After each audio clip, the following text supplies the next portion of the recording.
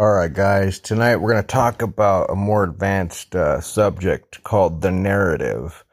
This concept, a lot of people will never grasp this throughout their entire life. And so I want you to know it now, starting out or wherever you're at in your business. But essentially, businesses are built on narratives. Everything is built on a narrative. Countries are built on narratives. Religions and cultures are built on narratives. Companies are built on narratives in such a way that, have you ever seen a product that was pretty trash, not very great, but the narrative was well done, and so it sold millions or even billions because the narrative was compelling and, hit all the right emotional triggers and stuff like that. This world is built on psychology because psychology, the psychology of people runs what they do, And so if you can understand people, one of the biggest skills you can learn in business is understanding people and what they're going to do and what they normally do in certain situations. And when you can understand that, you can craft a narrative.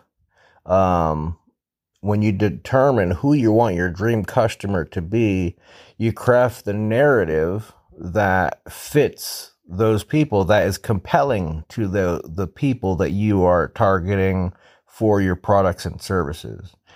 When you have a mismatch in narratives, you get very frustrated, and there's frustration on both sides because you're frustrated that you're not getting the customers or the quality of customers that you want. And you can define quality any way you want, whether it's people that usually businesses will define quality based on customers that can't afford their services, and they consider people that can afford their services high quality customers or prospects, whereas people that, they call them tire kickers, which I don't think it's a very endearing term, but I understand why a lot of business owners use the term tire kickers and looky-loos, where they're spending all these advertising dollars and they're just attracting a whole bunch of people that couldn't even begin to afford your product and services. So you get frustrated because you figure, well, I guess I'm going to have to lower my price and not charge what I feel like it's worth. And then that frustrates you right there. And then when you go to serve that customer, you're going to resent that customer the entire time, and you're not going to do a great job, and you're not going to enjoy your business, okay, which is the job that you've created for yourself. Understand any business you create as a job that you've created for yourself, so you better love it. If you create your own job for yourself, if you don't love it, what are you doing? Hey, I created my own job that I hate for myself, okay? It is so stupid, but so many people do it, and it's not really your fault in a way, okay? It's your fault, but it's not, because, there's not really a lot of good, training in normal school about any of this stuff at all, and so people grow up with these narratives like, oh, I gotta make a business and make money, or they listen to 50-year-old advice like get a good job, go to school and get a good job. It's not really good advice to start your life with $200,000 in debt and spend the rest of your life slaving away at a job you hate to pay for it. It's much better to change the narratives that you follow in your own life and in your own mind first, and that will help you to then have more clarity so that you can change the narratives in your marketing. Because if you're truly happy by following the narratives that will improve your life, then you will, you'll start to attract people. Once you make narratives that truly attract the people that you really want to work with, you're going to be a much happier business owner, because you're working with people that you truly enjoy working with. They're more than happy to pay your fee, and they can afford to pay it 3 times over, 10 times over, 100 times over if they wanted to. And I'll tell you from experience, those customers are the best customers. They, the more someone invests in something, the more seriously they're going to take it, the more success they're usually going to have with it because they take it seriously. If you invest 100 in something, I can't tell you how many people, they buy a course and they don't even look at it because they feel a sense of accomplishment by just buying the course itself. And so I would even call these people tire kickers and looky-loos. Even if they're a customer of yours and they spend $100 with you and don't use your course, that's not good. Okay? Because you're not really providing value. And you have to keep this in mind. Take this as your responsibility, not just to sell a course to someone, but to make sure that they go through it. And so you need to craft your courses and trainings in such a way, if you're doing information marketing as an example, where people will actually go through it.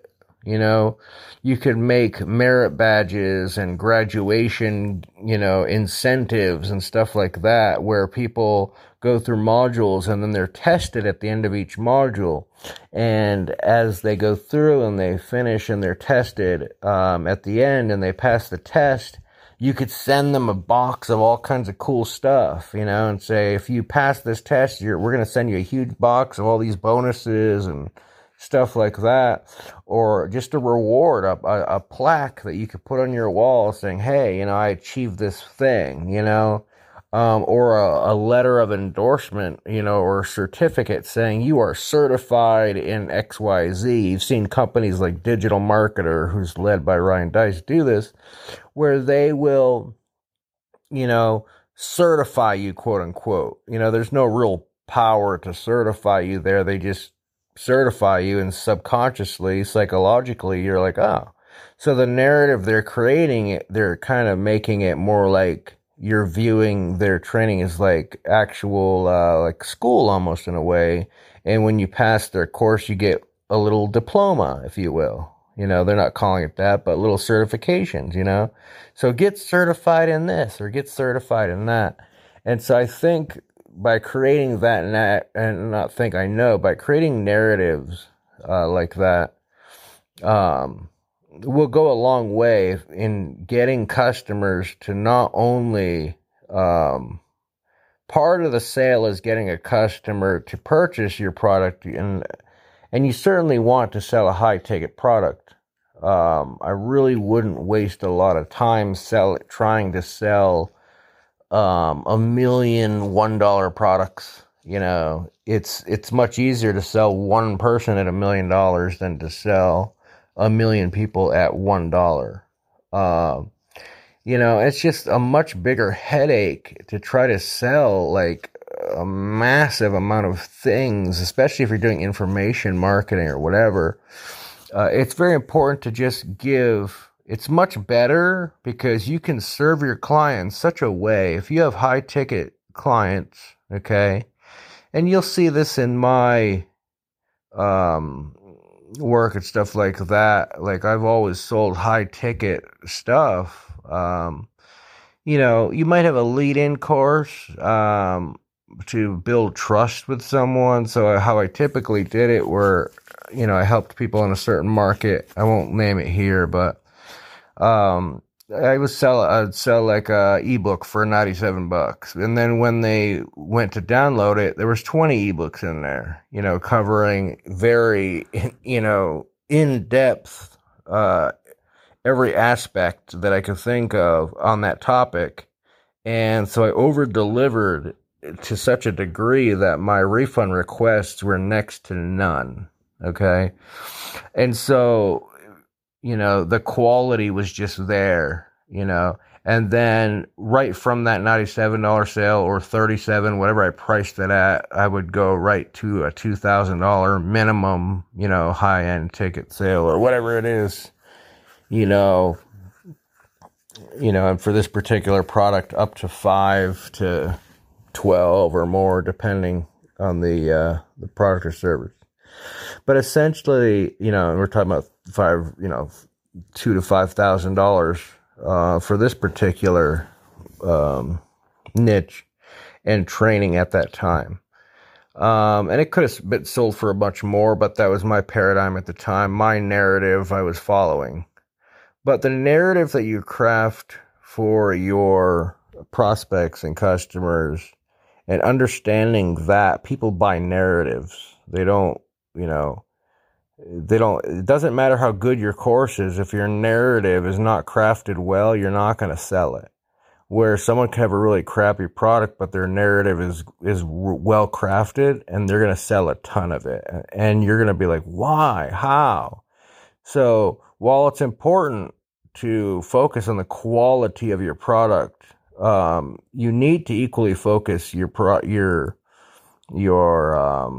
you have your product, and make it the best you could possibly make it, and always improve it. But here's the thing, the only way you can truly, really improve your product is to make sales, so that you can get feedback from your customers and be in touch with your customers. In the beginning, when you're building your business, you want to be doing customer service. In the beginning, humble yourself and do a lot of, take customer service calls, find out what the complaints are, find out trends, and find out okay, a whole bunch of people are having a problem with this. How do I fix that?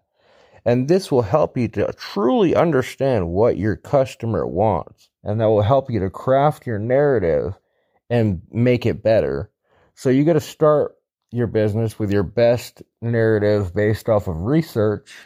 But the best narratives are built over time and crafted over time and tweaked over time by actually dealing with paying customers who have certain issues. And that will help you to fix and craft your narrative. And your narrative is mastered. And you'll keep mastering your narrative throughout the entire lifetime of your business. Okay. So at the end of the day, keep that in mind, that the narrative drives everything. It drives whether your customer will buy your product or your prospect will buy and become a customer. It will determine whether they actually use your product. That is so huge, and a lot of businesses ignore that completely. They think once the sale is made, they're done. No, that's when your work just starts. Because if you understand that the sale does not end after someone buys the product or service from you, but that's where it begins. That's where the sale really begins. Them buying something, that's the starting point. Then from there, you deliver on that product, and you make sure that they use that course or training or whatever it is, and put mechanisms in place, be in touch with the customer, and ask them if they're not using it, use tracking software to figure out, if they're using it or not. Ask people questions about it, send out surveys, all this other stuff, hold webinars for free, and just get customers on the phone and say, what issues are you having with the product? Have you used it? What, if not, why not? How would you like it to be delivered? What would help you, what are you getting stuck on? What are your sticking points? All this other stuff. What are you having problems with? What parts do you like in the course? And find and write down this information is so vital, because it'll help you craft your narrative.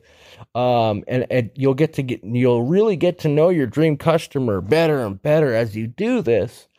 And your marketing will improve because your narrative will improve. Okay.